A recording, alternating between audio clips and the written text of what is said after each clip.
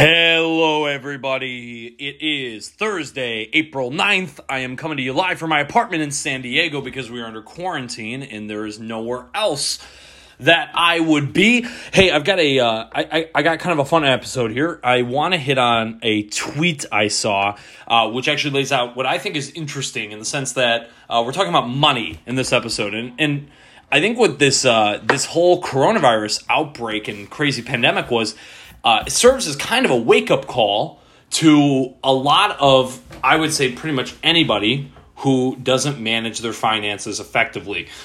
This guy tweeted out a 5-step process to figure out your money and your finances. And I think this applies to any young professional, which is why I want to hit on it real quickly. So what we're going to talk about is money real quickly, and I hope everyone's having a fantastic day. And you know what makes your day even better?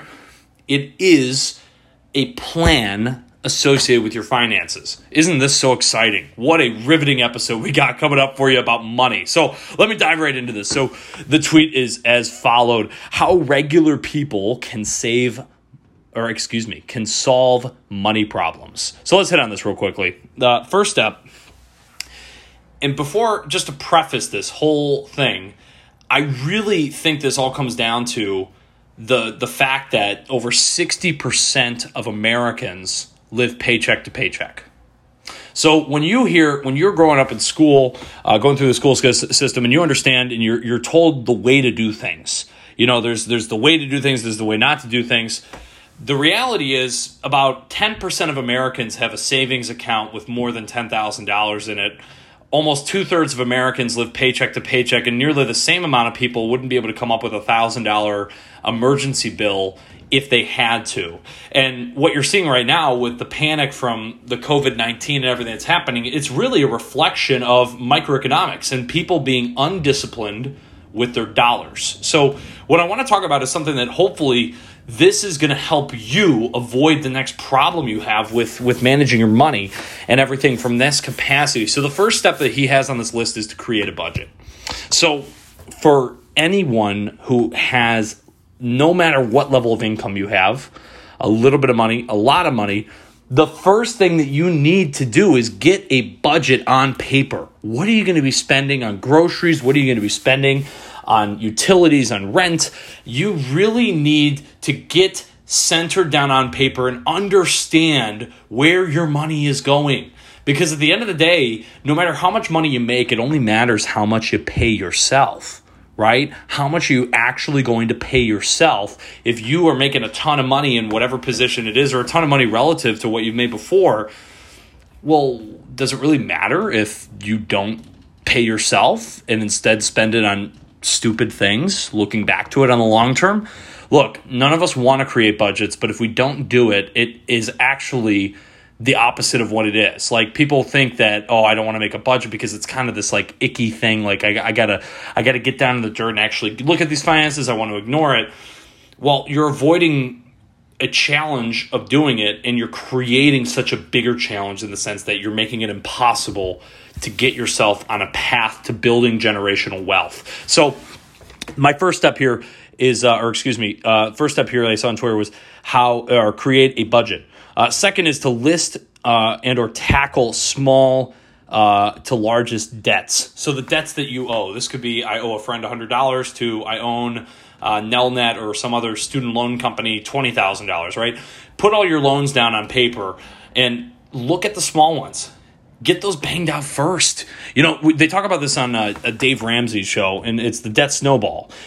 Money is more behavioral than it is anything else. It's the way we spend our money is much more out of behavior than it is out of logic or out of strategy. So behavioral money spending is really the biggest part when it comes to budgeting. That's why the budget is so important. And when you get to debt, what you want to do is, instead of tackling whatever the highest interest rate is, like you should do, hypothetically, like the numbers would tell you to do, you should knock out your smallest debts first, because it gives you momentum. It gives you a reflection of momentum to actually move and get stuff done. So I followed this tactic with my student loans and my car loans last year.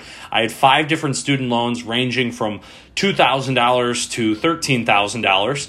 And the $13,000 loan is all that remains, and I believe there's about $9,000 left on it.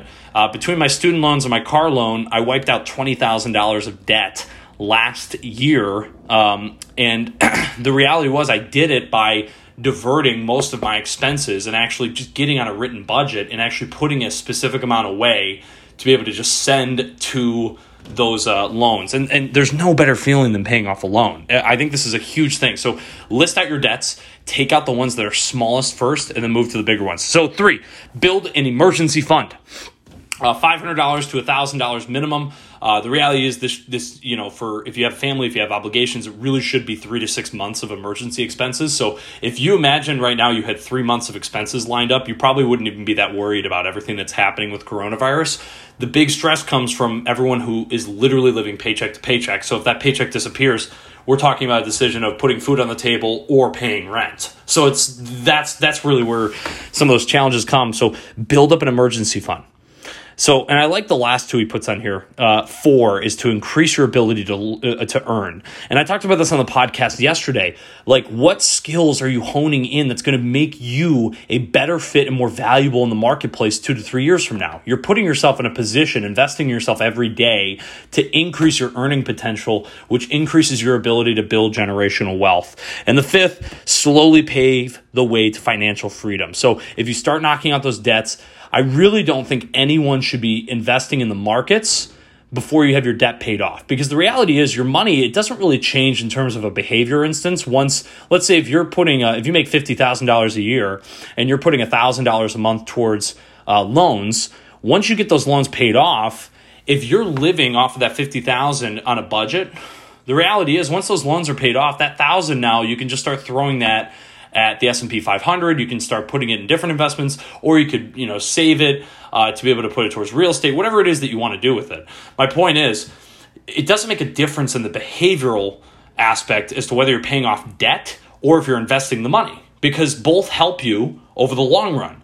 I have the belief that once you get rid of crippling debt, that you just have the ability to learn and earn and give so much more. So whatever debts that you have, I think that should always be the priority. Get yourself out of debt first. Once you're out of debt, now you can help others and you can gain or you can build wealth at such a faster clip. Now, people will argue this when it comes down to you should just invest consistently in the markets. The reality is you're young. I'm of the belief you should double down, get your debt paid off so you don't have to pay interest on it. You're done with the debt, and then you can start investing the difference. And the reality is if you're 22, 23, I don't care what kind of job you have, unless you have a crazy amount of student loans. And what I mean crazy, I mean like a couple $100,000 of student loans. If you really double down, you can get that debt paid off by the time you're 25, 26. You can totally do it. It's 100% doable no matter what kind of debt situation you're in. You just have to choose and make a decision to live a lesser life in terms of extravagances as all your friends. So that you, probably shouldn't be buying that many meals at restaurants. You probably should not be going on vacation and doing these crazy things, right?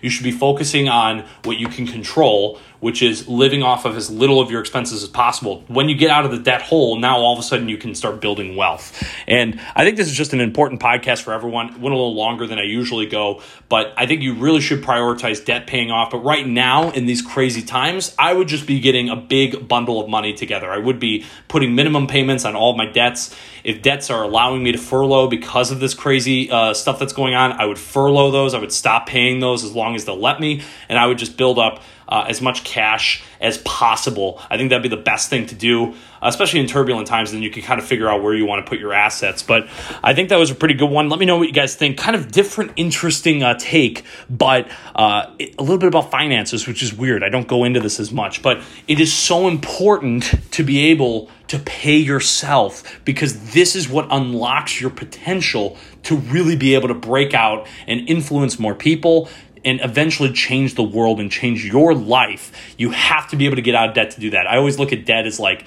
I owe money to like a ring of people. I just imagine a ring of people around a boardroom and they're like, you owe us money. And that's what I just envision debt as. Debt is just like this evil thing. Granted, there's great debt and there's bad debt. Bad debt is what I'm talking about, which is the bad stuff, like the auto loans, the student loans, all this consumer debt. That's the stuff you got to get rid of. And that's what I got for you guys today. Let's get after it. Let's make this a great rest of the week. It is Thursday. We've got 24 hours officially until 5 p.m. on the East Coast. So let me get this out there. If anybody has any questions for me, you guys can feel free to shoot me a text or DM me on any of my Instagram, LinkedIn, whatever the case is. Besides that, good jamming with you guys. Let's get after it. Let's make it an awesome week. I'll talk to you guys.